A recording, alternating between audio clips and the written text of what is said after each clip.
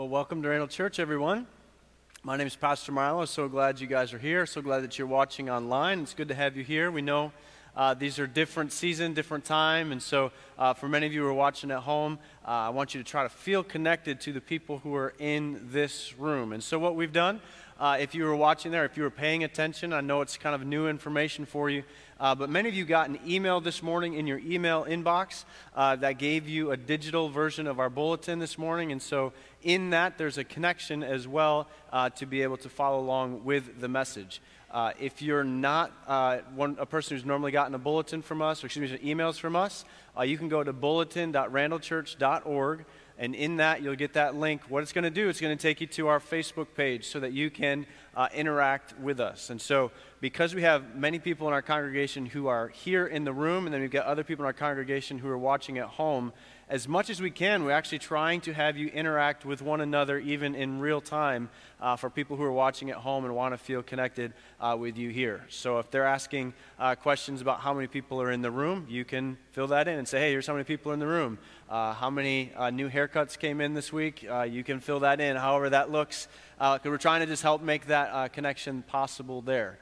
Along those same lines, I'm going to try to interject a few things as we go this morning that almost may feel like Bible trivia type of things, just as a way to kind of, again, connect with one another, work across both of those platforms. It's a different world that we're living in right now, and so we're trying to do our best to kind of connect these two worlds. We got an analog world in this room and then a digital world at home, and we're trying to do our best to make those things connect across the board. Happy 4th of July weekend. Hope that you enjoyed yourself. Again, this is another one of those kind of weird times. This weekend, I went out to some family friends about an hour away from here out in the country. And so coming home last night, I don't know if you saw this, because once I got here to Williamsville, the village of Williamsville, it wasn't nearly as exciting as maybe a few miles outside of the city when you get out into the country people just firing some fireworks off everywhere you look. So all the way home, coming up the 400, there was fireworks going off everywhere last night, 360 degrees around us. Kind of a neat environment, a little bit different than I experienced before. Along those lines, I want to share with you, I've told many of you many times that I served in the Marine Corps. I served in the Marine Band specifically, so a weekend like this was a very busy weekend for us. We'd have multiple concerts and parades and performances that we would do on big holiday weekends like this. One of them specifically that I want to bring up to you today was in Aiken, South Carolina. It was a beautiful setting, big amphitheater, outdoor amphitheater, kind of a rolling hill down, this big stage at the bottom that we would put on a concert there. Not usually on the 4th of July, because we had a lot of military ceremonies to do on that day, but maybe the night before or the day after. And then we'd have this big concert there in this huge park, and people would fill out the whole park. And then around the front of the stage, there was a moat, like a water moat, a water thing that went around the whole front of the stage that had like fountains and stuff in it. It was gorgeous. It was amazing. But some of the time while I was in, I was actually included as part of the team of guys who would go in a day before and set up all of the sound equipment. And so we would set it all up. And part of this particular performance, while the fireworks were going off, we would play the theme, the overture of 1812. And so what we would do is we would go in all of these beautiful 200-year-old trees, and we would put speakers up in the trees all around everybody. It was the big surprise that our conductor wanted, so that when we got to that moment while the fireworks are going off, when we're playing the music, when that bass drum would hit in the back of our concert band, that there would be all of these thuds and thwaps and sounds to make you feel like you were in the middle of it. And so we got to go a day early and set everything up. And also I wanted to ask, as a Facebook question of those of you in the room, do you know who wrote our national anthem? What's his name? What's the backstory behind it? You can answer that while I continue telling my story. Okay, here we go. All right, so we drive in a day early. We set up all the speakers. They're all set up in the trees, all of those type of things.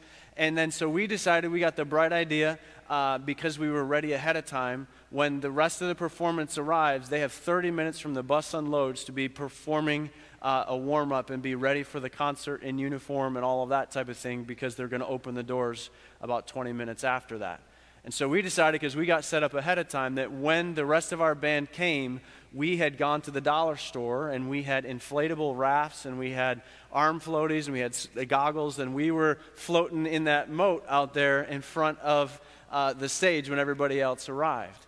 And I was thinking about that today this weekend, just because the absurdity of me being in the military, floating around in the lazy river on the 4th of July, in comparison to maybe what some of you even in this room experienced when it comes to the United States military. And so we have to be reminded when we drive down the 400, we see fireworks going off, that those things are beautiful and those things are exciting, but we have to be reminded, right, that freedom comes with a price. And me being able to be in that lazy river and enjoying that moment and just having a wonderful day there with some of our friends putting on a concert in the park, that came at a great cost. We also need to remember this too, because we're beginning today in Acts chapter 6, going into Acts chapter 7. And if you're familiar with this passage, we're going to be talking about Stephen the martyr today. And we need to be reminded that our salvation has come at a cost. Not only Stephen's cost, but the cost of our Lord and our Savior, Jesus Christ.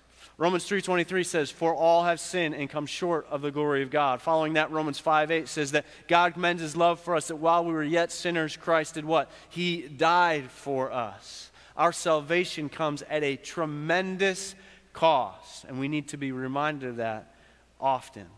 We need to be thinking through that and processing through that in the context of where we're going to be going with this message today.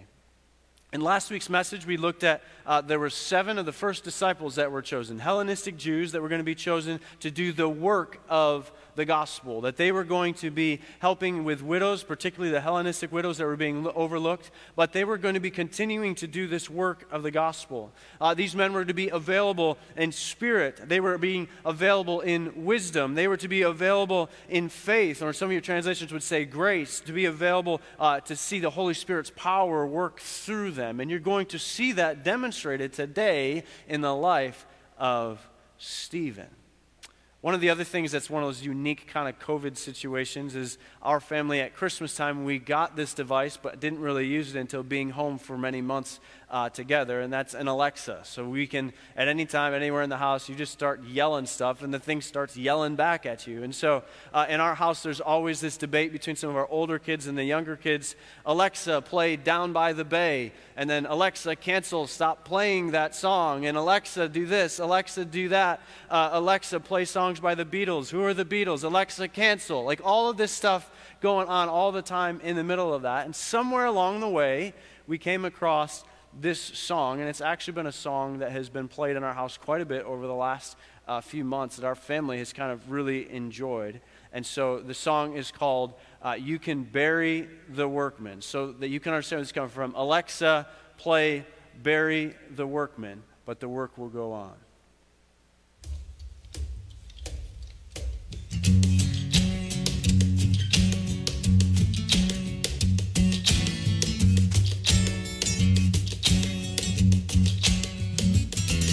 Stephen was a deacon in Jerusalem, and they dragged him out those city gates to try and quiet him. And when Stephen preached, those Pharisees, they started throwing stones.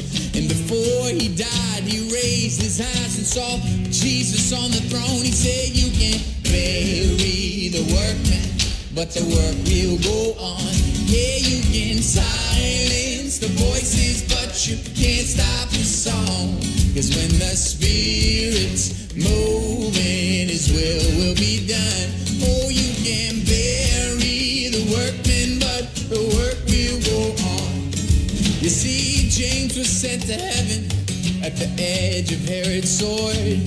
And Peter, he was crucified like his beloved Lord. Yeah, the Roman Colosseum. Oh, the lions and the fire. The gates of hell did not prevail. They fanned those flames higher. Cause you can bury the workman, but the work will go on. Yeah, you can silence the voices, but you can't stop the song. Cause when the Spirit's moving, His will be done. Oh, you can bear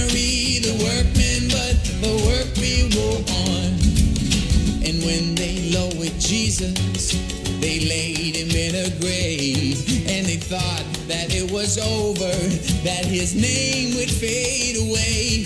But Jesus wasn't listening, no. He rose to life again, 'cause God is not persuaded by the arrogance of man. No. And so you can bury the work, but the work will go on. Yeah, you can silence the voices, but you can't stop the song. 'Cause when the Spirit's moving, His will be done. Oh, you can bury the workmen, but the work will go on. See, you can bury the workmen, but the work will go on. No, no, no, no. Go ahead and try and silence the voices, Lord. 'Cause when the Spirit gets to moving, you know His will gonna be done. Yeah, you can bury the workmen, but the work will go on. Yeah, you can bury the workmen, but the work will go.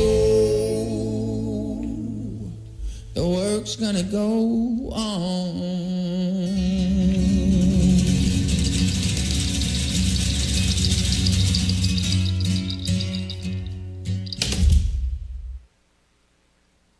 It's good, isn't it? You can bury the workmen, but the work will go on. So we're going to use that this morning as just the title of the message. We're going to be kind of thinking through that lens here today. Stephen is there. He's in front of the court. He's in front of the Sanhedrin, and this is the story that he would tell. He is there, as you look at the end of chapter 6, going into chapter 7, he is there, and he's been accused of these things. He's been accused of blaspheming against God. He's been accused of blaspheming against Moses. He's been accused of blaspheming against the law. He is accused of blaspheming against the tabernacle. He's been accused of blaspheming against the temple. He's pretty much been accused of all the things you could be accused of, and he's being brought in front of the Sanhedrin, and you're going to see here these parallels in a very similar fashion, a similar way that Jesus was brought before the Sanhedrin. You're going to see how that all kind of plays out there together. And so if he's being accused of all of these things, what would his response be? We need to be reminded as well, as we look at this passage, be reminded at how young this man is. When you look at the gospel and the way that it spreads, don't forget that Jesus Christ, when he's in full ministry, is from age 30 to 33. When we look at this life here, we see that Stephen is a young man. When we get to the end of today's passage, you're going to be introduced to Saul. And what has Saul said? Saul is a young man with the coats laying at his feet. God is working through these young men and seeing something incredible happen in the face of old, wise, knowledgeable men in the way that God worked through them. So I told you we're going to be in Acts chapter 7 this morning. But if you will you turn over just a couple of pages to Luke chapter 12, because I find this is the same author. There's something really important I want you to pick up on here. Because as these young leaders, this young Stephen is going up against the knowledgeable, these guys that know all of the scriptures, and he's about to share some things with them, he's in way, way, way over his head. But check out what Jesus says. This is Luke chapter 12, beginning in verse 11 and 12. When you are brought before the synagogue, this is Jesus saying, this is what's going to happen. When you are brought before the synagogues, rulers and authorities, don't worry about how you will defend yourselves or what you will have to say, for the Holy Spirit will teach you at that time what you should say. Did you see that? That the Holy Spirit would give him not only the words to say, he would give him the perfect words to say, so that he would be able to deal with these religious rulers, the Sanhedrin, the same people who put Jesus on the cross. He was going to be addressing them in this moment.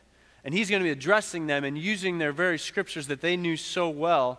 They would know every single example that he is giving in detail. He's not teaching them anything they haven't heard before, but he's giving them a new revelation to understand what's going on behind it.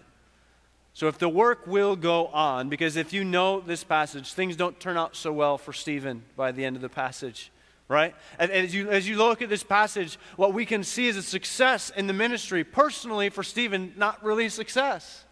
But as we look into this, we need to see there's a few points that he is going to make when he looks through the Old Testament scriptures, and he's going to make this point. Here's the first point he's going to say.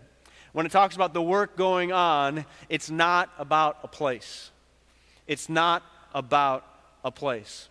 When the high priest asked Stephen, verse 1 of chapter 7 says this, the high priest asked Stephen, are these charges true? These charges that he had been blaspheming against God, against Moses, against the law, against the temple. He replied this, brothers, fathers, listen to me. Look at this, circle this, underline it in your Bible. The God of glory appeared to our father Abraham. He's making very clear, you're going to see this come up at the end. He's making very clear that he is building an argument on the God of glory. He's not blaspheming him. No, instead he is going to do something here that's going to bring him to life.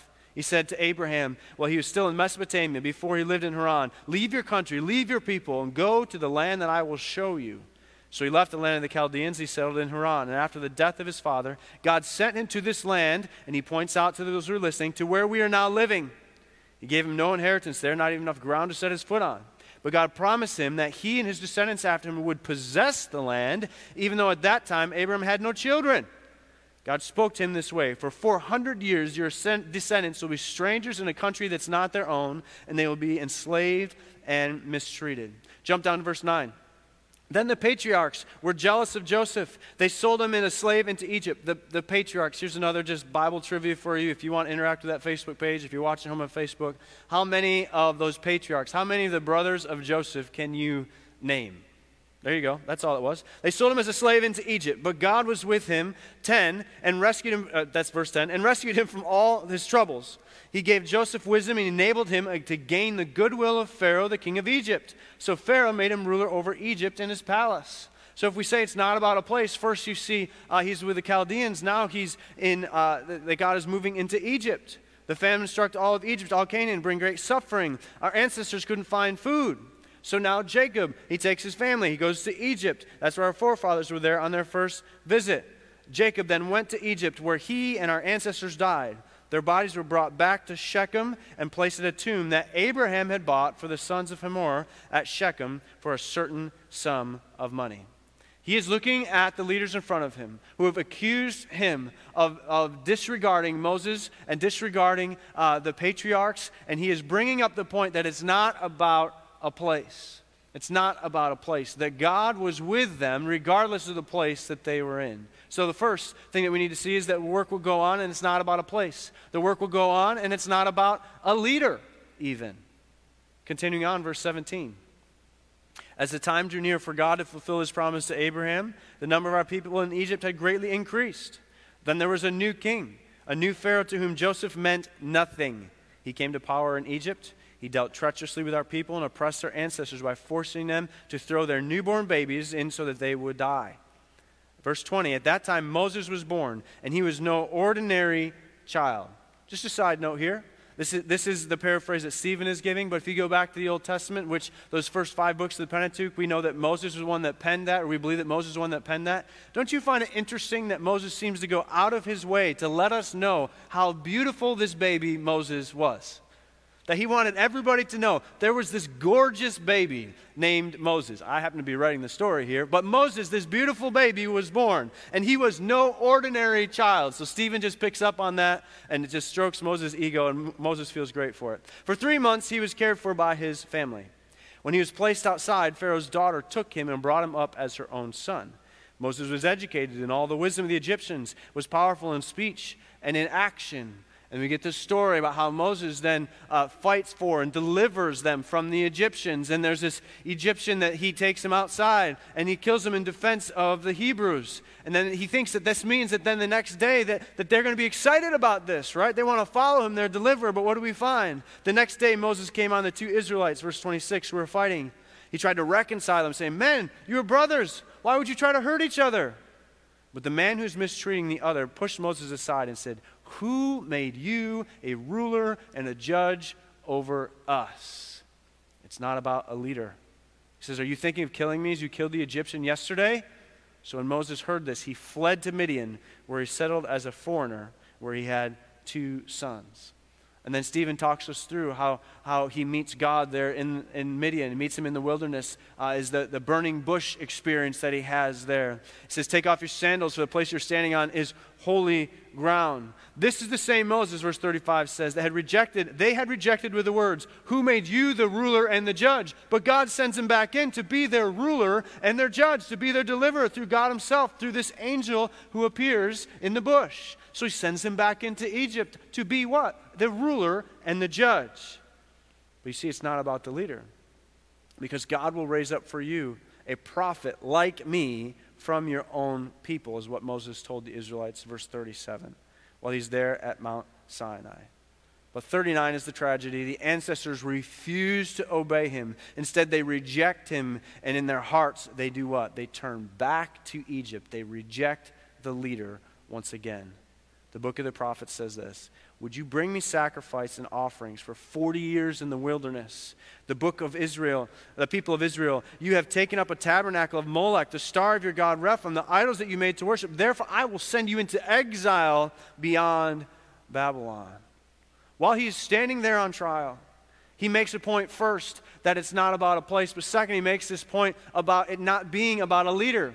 Because this leader, Moses, that they say that he is blaspheming, he comes right back at him and says, I'm the blasphemer. Look at what you have done, people. Look how you have blasphemed Moses, how you would not allow him to be a ruler and a judge over you. And then God put him in place to be a ruler and a judge over you. And you still dismissed him and wanted to go back into Egypt. And how you still would not follow the prophets. You would not follow the leaders that God had set out before you, and you blasphemed them yourselves. He's not making a lot of friends here. But the work will go on. So it's not about a leader. Next, it's not about a temple. Verse 44. Our ancestors had the tabernacle of the covenant law with them in the wilderness. It had been made as God directed Moses according to the pattern he had seen. After receiving the tabernacle, our ancestors under Joshua brought it with them when they took the land from the nations God drove out before them. It remained the land until the time of David. He enjoyed God's favor. He asked them he might provide a dwelling place for the God of Jacob. But it was Solomon who built his house for him. Now we get a lot of detail in Scripture about Solomon and the job that he did on bringing the pieces together for the temple. We find out where he went for wood. We find out where he went for stone. We find out where he went for all of these elements that are brought together for the temple. However, verse 48 says, the Most High does not live in houses made by human hands.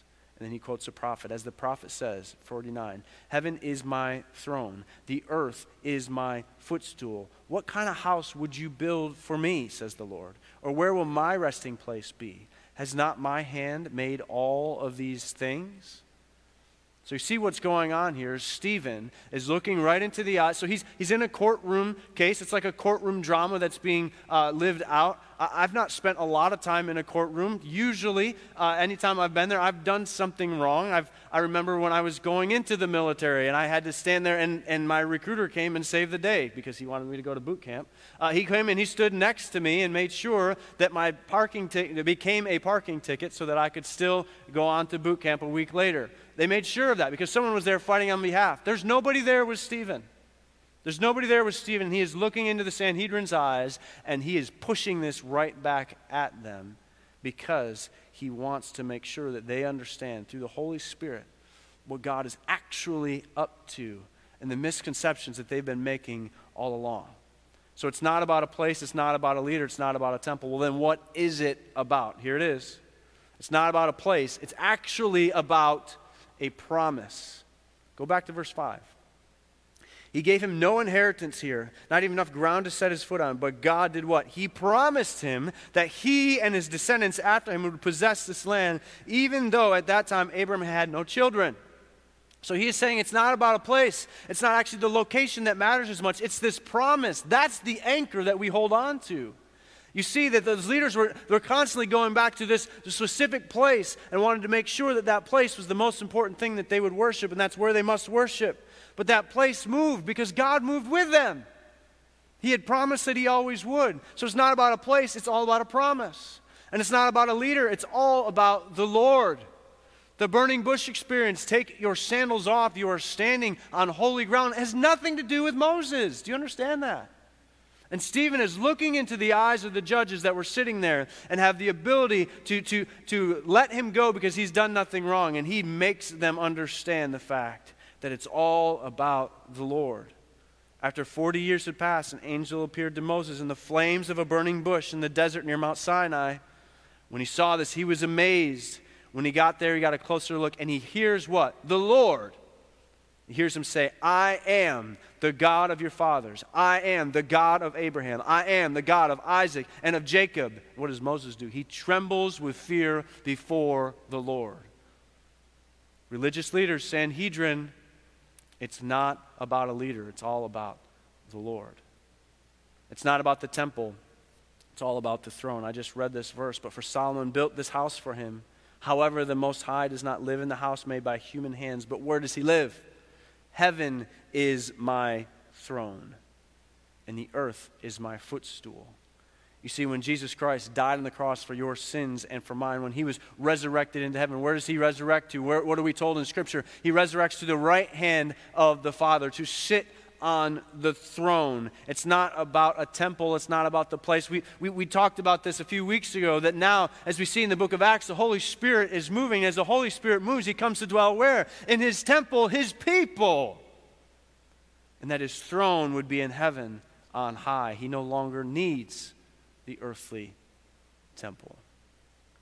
So you can bury the workmen, but the work is going to go on. Because why? Because Stephen, as he makes this argument, as he pushes this right back in the face of the religious leaders of the day, as the Sanhedrin, the very same people in a very similar way who put Jesus on the cross, he stands before them in a very similar way. He is now going to bury himself. He's going to bury himself because he says this, verse 51, you stiff-necked people, your hearts and your ears are still uncircumcised. It says, as Hebrews, as Jews, you have used circumcision as this outward expression, this outward way to demonstrate that you are different from all the people around you, that you are God's chosen people. But instead, there's something the matter much deeper than that. Your hearts and your ears have problems. You are just like your ancestors. All through the Old Testament, we get these words, you stiff-necked people. God talks about the people of Israel that way. Why do you resist the Holy Spirit? Was there ever a prophet in your ancestors who you did not persecute? They even killed those who predicted the coming of the righteous one, Jesus Christ. And now you've betrayed and you have murdered him. You who have received the law that was given to the angels but not obeyed it. Do you remember just 2 chapters ago? The leader there, Gamaliel, is telling them, listen, if this is of God, stay out of the way. If this is of man, it's going to burn out. It's going to phase out. At this point, we believe there's about 10,000 people in the city of Jerusalem who've accepted Christ. God is moving in a tremendous way. He is speaking through guys like Stephen with tremendous amount of power and using them in mighty ways. They are not listening at all to the instruction of Gamaliel. They should be getting out of the way, but instead they are getting in front of him and they are in the way of him. And the members of the Sanhedrin heard this. They were what? They were furious and they gnashed their teeth at him. Where have you heard that term before, gnashing of teeth? Usually when we hear that in Scripture, that gnashing of teeth has to do what is coming someday, and that is in hell. That we see the gnashing of teeth, this grinding of teeth, this pain of teeth. And in this example, it's like they're getting practice for that day. Stephen, full of the Holy Spirit, looks into heaven and he sees what? The glory of God. Remember when we talked about that at the beginning of this section? That he talks about the God's glory being shown to all of them through Abraham. Now he looks into heaven himself. He sees the glory of God. Look, he says, I see heaven open and I see the Son of Man, Jesus Christ, standing at the right hand of God. Now, this is a very interesting choice of words. He's saying he is standing at the right hand of God. And many of the commentaries I read this week, as you're looking at this, normally you do see Jesus Christ, the Son of Man, sitting at the right hand of God. But it's almost as if this movement of Stephen, this sermon that Stephen is preaching, it calls Jesus to jump to his feet and applaud what Stephen is doing in these moments. On the right hand of God. And what are they going to do next? But they cover their ears. See, these are old men, wise men. They are guys who are university professors. They are the teachers of the law. They are the educators. And so they do what all wise old men do when they hear things that they don't like. They go like this. They act like 2-year-olds. I don't like what you're saying. I can't hear you. I can't hear you. They start yelling at the top of their voices, and they rush him. They drag him out of the city, and they begin to stone him. Just as a matter of interactive question, again, for Facebook or for however, why stone him? Why? Was it just because they were angry and they wanted to do something, or was there something behind that? I would say that there is. I don't have time to get into that this morning as to why they stone him there. And then here's the other young man that we talked about. Meanwhile, the witnesses, or those who are part of the stoning that's happening, they lay their coats at the feet of what? A young man named Saul. Saul is seeing all of these things with his eyes. When they were stoning him, Stephen prayed this, and this should just start triggering memories in your ears. Lord Jesus, receive my spirit, he says. Doesn't that sound familiar? Doesn't that sound like something you've heard before? Doesn't that reflect someone special? Then he fell on his knees and he cried out, Lord, do not hold this sin against him. He is reflecting the glory of God through his son Jesus Christ, even dying in a similar fashion to what Jesus did. And when he had said this, he fell asleep. And verse 1 of chapter 8 goes this way. And Saul was there, approving of their killing him. And it's this great flash forward of what was going to happen, the way that God was going to move in Saul's life, and he's going to become the Apostle Paul, and we're going to be able to cover what God is going to do through the life of young Paul at this point, and the way that he is going to be used by God. But right now, he thinks that he can bury the workmen. He thinks that this is over. He thinks that he has put a stop, and he's been a part of putting a stop to this nonsense called Christianity. Let me go back to that story I was telling at the beginning. Aiken, South Carolina. I was in this beautiful setting, 4th of July. This big amphitheater all set out, all in front of us. We had the moat in front of us. I think I was there 3 different years, if I remember correctly. And while we were there, what I left out was I told you the story the first time, is that this is an old plantation. And so while we were there, one of my leaders, a saxophone player, he's one of our directors in the band, an African-American man. He's 20 years to my senior. He's about to retire. And one of the things that he does is he leads the band as he comes up and he warms us up and walks us through all the steps of what we're going to do in this performance. And wouldn't you know it, one of the ladies who had helped organize the event, get us there, she looks him straight in the eye beforehand. And this is in the middle of the environment, right, that we're living in right now, the reality of the situation we're in. And she says, "What are you doing here?" I'm standing a foot away from him and watch my senior, he's a gunnery sergeant in the Marine Corps, Gunnery Sergeant Gregory Whitaker. I would have never called him Gregory in any situation ever. Even saying it now, I hope he doesn't know where I live. I don't know if I'm allowed to say that. But he's retired. Gunny Whit is what we called him. And what he was about to do, and I watched him do with such professionalism as part of our concert that night, and many of the nights that we would perform these ceremonies, these concerts, as he was going to be singing this song, "Mine eyes have seen the glory of the coming of the Lord." And for him, this song meant so much to him because this song is written during the Civil War. At least these words are penned to the tune during the Civil War. During the Civil War, this was a tune that was being used by both sides and had some pretty horrific lyrics, but eventually they land on these lyrics that don't, include like stringing Jefferson Davis up or some really kind of rough lyrics that went with this, that this was the song that has to do with the freeing of the slaves. Oftentimes we have it in our hymnals today. Oftentimes you'll find this, but it's not really a hymn except for this very first line that comes from the passage that we're in today. "Mine eyes have seen the glory of the coming of the Lord. He is trampling out the vintage where the grapes of wrath are stored. He hath loosed the faithful lightning with his terrible sword." His what? His truth is marching on. And so I watched Gunnery Sergeant Whitaker, Gregory Whitaker, sing this song that night and in consecutive years after taking some really snide comments that were not appropriate. Walk onto the stage and sing this song. And you knew that this song meant something spectacular to him because of the freedom he had to sing this song. That one day, see what he was standing on, yes, this was an anthem for the Union soldiers as they came and they were going to free the slaves, but this was also the anthem of the gospel ringing out. That God's truth would be marching on. That his terrible swift sword would be coming to eradicate that which was broken. When you look at this passage, when you see Stephen has given his life for the sake of the gospel, why would he do that? Because truth would continue to march on even after he was long and dead, because he believes that God is working. So you can bury the workman. You can bury Stephen. We can get to the end of chapter 7 and Stephen's life is over, but the book of Acts is not over. God is going to move, and 2,000 years later, God continues to move.